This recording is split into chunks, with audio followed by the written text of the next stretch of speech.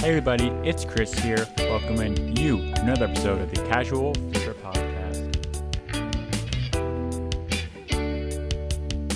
What's up? Welcome back, guys. Just so you are aware, thecasualflipper.com is live. Go check that out. And then you can find me on Instagram at thecasualflipper. That's also for YouTube. And then Twitter is casualflipper. Hope to see you. All right, let's get into it. Hello, everybody. Welcome back to another episode of the Casual Flipper Podcast. This week, I just want to take a few steps back. There's been a ton of content lately on the podcast. There's a lot of different structures and just all kinds of information out there. So I thought this would be a really great opportunity to kind of take a step back and just go back to the basics and just reiterate the business, what we do, where we started, and just some places that you can source for books if you're just getting into this. The podcast has grown a little bit recently, and there's probably a lot of new listeners that might still have some questions around how reselling even works in general, not just with books, but just in general. So I figured this would be a really good opportunity to kind of dive into more of a entry-level conversation just about the logistics and just a brief overview, I guess, of how to resell on Amazon in general, and particularly how to scale books. So most people are on one of three markets, at least in this audience, either in Europe, Canada, or the US. And each market does have their own benefit. You know, there's pros and cons to everything. The big thing with the States, everybody knows, is the sales are amazing. It's incredible. The volume goes through in the day. But with that, there's also very high competition. With Canada, it's more like Europe in the sense that there's a lot of untapped potential still. It's still a growing market, still very lucrative, but there are significantly less sales on these markets. But with that, there's also a lot less competition. And in certain categories, I know in Canada for sure, things like grocery, there's a huge opportunity. Amazon continues to build fulfillment centers in Canada. And as they roll out, the 2-day shipping and possibly even 1-day shipping could become a reality for more of Canada. I think some places like Toronto may have it now, but most of Canada does not. So as that rolls out across Canada, you're going to see Amazon in general, huge growth in the smaller marketplaces like Europe and Canada, but you're also going to see certain categories see a big boost like grocery. There's a ton of products in grocery that would be amazing, but just are not listed yet. I've made a few listings myself in grocery, and they've done extremely well. It's just a matter of literally going to the grocery store and finding items that people are buying. So I try to find empty shelves, things that I notice each week people are buying up. And then I look for it on Amazon, and you'd be shocked how many times I cannot find the item on Amazon. One of the listings that I made was Mio. I looked at the US marketplace, all kinds. Canada, there was like 3 options. So I made a listing, a bundle, and it sold extremely well. For whatever reason, I did lose the buy box on it. Like it's hidden now, so sales have really kind of plummeted on it. So that's unfortunate. But what it showed me is the potential. I didn't run any ads. I didn't do anything. I just made the listing, sent a few in. I sent in 3, and they sold within a week. It was incredible. So then I made a few other listings, which I continued to replenish, and that's great because now I'm the only seller on there, and it's products that really are niche to my area. So these are stuff that my local area is very well known for, and it probably will be harder for other people to source. So the reason I bring these points up is simply because depending on where you are is going to dictate your strategy in a sense.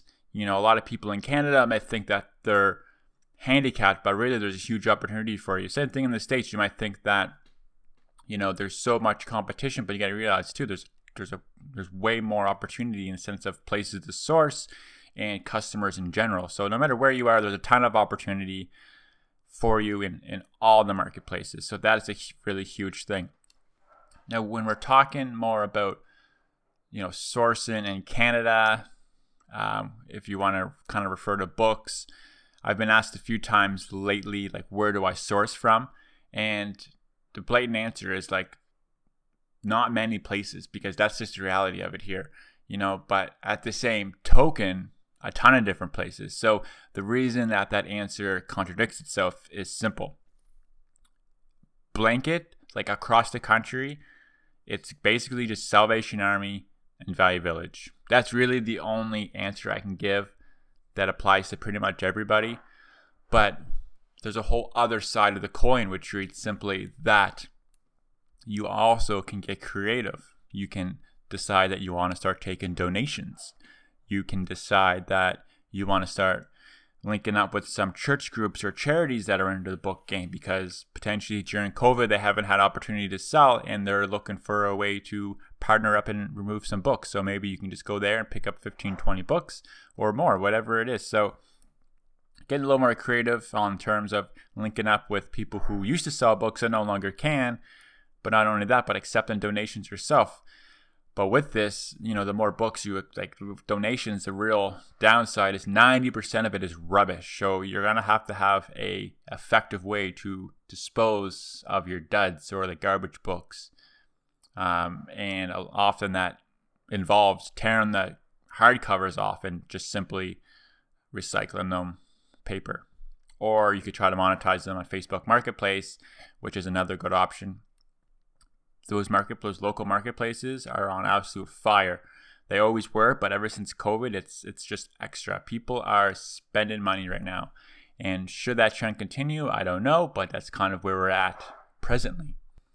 So where we're at now, I don't have any other tools than what you have. I have all the same capabilities. So I was working full-time, started selling on Amazon. I started with books, retail arbitrage, Value Village, Salvation Army, that kind of thing.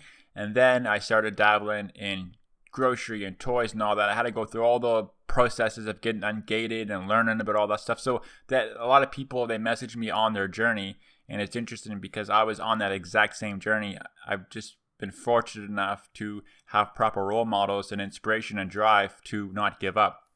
That's the only difference between making it and not making it, is simply, did you give up or not? So I completely understand where you're coming from. I was listening to every podcast. I was watching YouTube. I was reading everything. Like, I've been there. I started, my first month, Instagram. I started my Instagram, 0 followers. I started my Amazon store. The first month I did like $50 in sales. By month 6, I was doing like, I don't know, maybe 2,000 a month. So it wasn't like this happened overnight. I have the same tools you have. And the only reason I'm telling you that is to give you the inspiration and the motivation that if you just stick with it, you will get it. It takes time, and it can be frustrating, and there's going to be lows and there's going to be highs, but you just got to keep your brain open to opportunity, because when you're looking for it, you'll find it. Like, you search what you're looking for. Just sometimes it takes longer than we like, but I'm telling you, just stick with it. You'll get it, no matter what you're trying to do, but especially in the Amazon world, because patience and perseverance is the benefactor when it comes to this stuff. It took me over a year of searching for an extremely good source before I found it, because if anyone's trying to sell books in Canada, it's not the same as the States, as you can just simply type in Book Gaylord Vancouver and you're going to find 4 or 5 places that offer this kind of service or anything like that. So you got to get a little more creative. You really got to basically knock on doors, make phone calls, and it gets really grindy. And if you're willing to do that kind of work, then you'll probably make it work. My best source right now is just because I was driving around in a very industrial part of the city, and I was literally just calling stores that seemed interesting. Like stores that seemed like maybe there were some opportunities somewhere, and basically just doing a fact-finding call. So I was explaining what I do and see if there's an opportunity for me. Like, that's the kind of work that it takes to make these connections, because they're not just going to fall on your lap. You kind of have to make it happen. Now this month, February, like we did like 16, maybe, like I don't know exactly where we're at, but we're at like 16,000, maybe 17,000 month to date revenue, which just blows my mind to think that it was even possible. I don't know. It's not even that crazy of a number. Like, really, it's not that crazy. It's like not enough revenue with our margins to change my life or change anybody's life. Really, really. Like, probably I could make a comfortable $30K a year, maybe 35 with this kind of revenue. So it's, it's kind of a modest means, but there's a ton of freedom and it's extremely rewarding. But, really, we got to get this number up. Like, my goal is to be making over 100,000 profit per partner per year. So we have a long way to go. And in order to do that, there's a lot of work that needs to get done. And we need to, as much books as we're getting, we need to double, triple it. Like, we're sending in 2,000 a month. We need to send in like 6,000 a month. So as well as it seems we're doing, like if you look on social media, like the growth has been insane, but like it's as great as it is, it's only as good as it is, which I know that's a strange thing to say, but it's not good enough, That's just the reality of it. Is when you start on Amazon, you're starting from zero.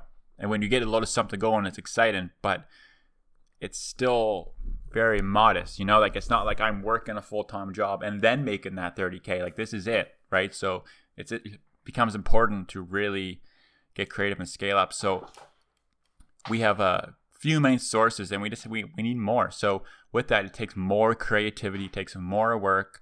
You got to get down into the real mud and start playing there, because that's the only way you're going to make it work. And it is exhausting and it's gritty and it's grindy. And some days are amazing and some days are hard. But in the end, building your legacy is all worth it. And now I got a little sidetracked there. So really what I want to recap here is how our business works. And then maybe you can take some of these strategies into your own. So the first thing we do, everything gets a custom SKU. And the reason we use custom SKUs is so that we can track inventory for our spreadsheet. So each pallet we get, each run to a retail store, that goes in the spreadsheet, that particular shipment, and it gets a custom SKU that we can track it over its lifetime. So we can see the exact ROI, how many units were sold, how much payout it provided us in the course of a year. So with that custom SKU, aligned with Sellerboard, allows us to collect that data, which is super, super valuable because it tells us which sources are the most lucrative for us and where to focus our attentions. And as we adjust our triggers, we can see how that affected payouts and stuff like that. So custom SKUs and Sellerboard, super crucial. We source from retail, as you are aware. We have things going on with donations and buying in bulk. And again, that was not an easy thing to set up. If you ask me my source, unfortunately, I love telling everything. I'm super transparent, but that is the one thing that I unfortunately at this time cannot share. I'm sure at some point I'll be able to, but right now I can't. But we have partners for that, which is obviously a huge thing. That's really what changed the business from a part-time to a whole full-time thing, was getting that wholesale relationship. So we get all those books. Right now we're getting about 12 pallets a week. We sort through them, figure out what's good for Marketplace, Facebook Marketplace, what's good for Amazon, what's being recycled, what's being donated to charities and stuff like that.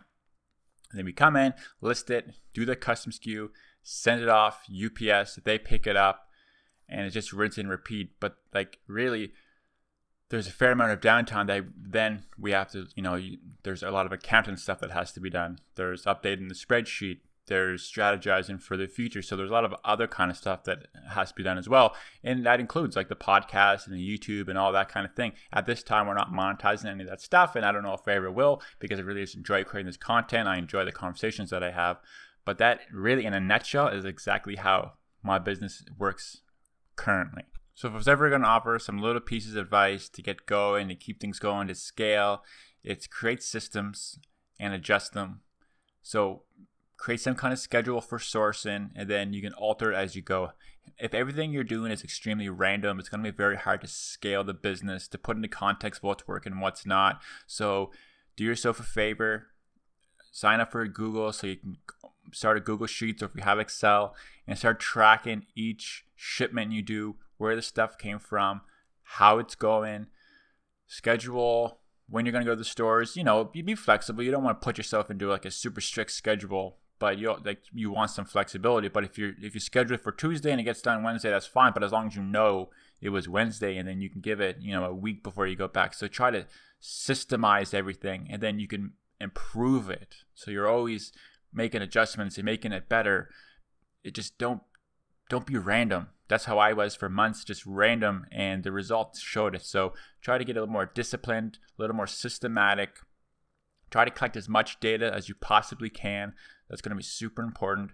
And don't be afraid to try things. That's probably the most important thing, because if like wondering if this item would sell or do well, isn't really doing much for you. But if you do a test order, say you send 30 in and they don't sell, you could potentially call them back and then just return the item in some cases. So just don't be afraid to try things, because that's how you learn. Document as much as you can, and I think those are kind of the foundation to a growth mindset to success in any business. But definitely applicable to Amazon. That's kind of the strategies that I've employed.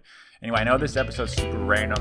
I just wanted to come on and give some motivation, hopefully, and some thoughts around the business and stuff like that. Anyway, guys, keep crushing it. Stay real.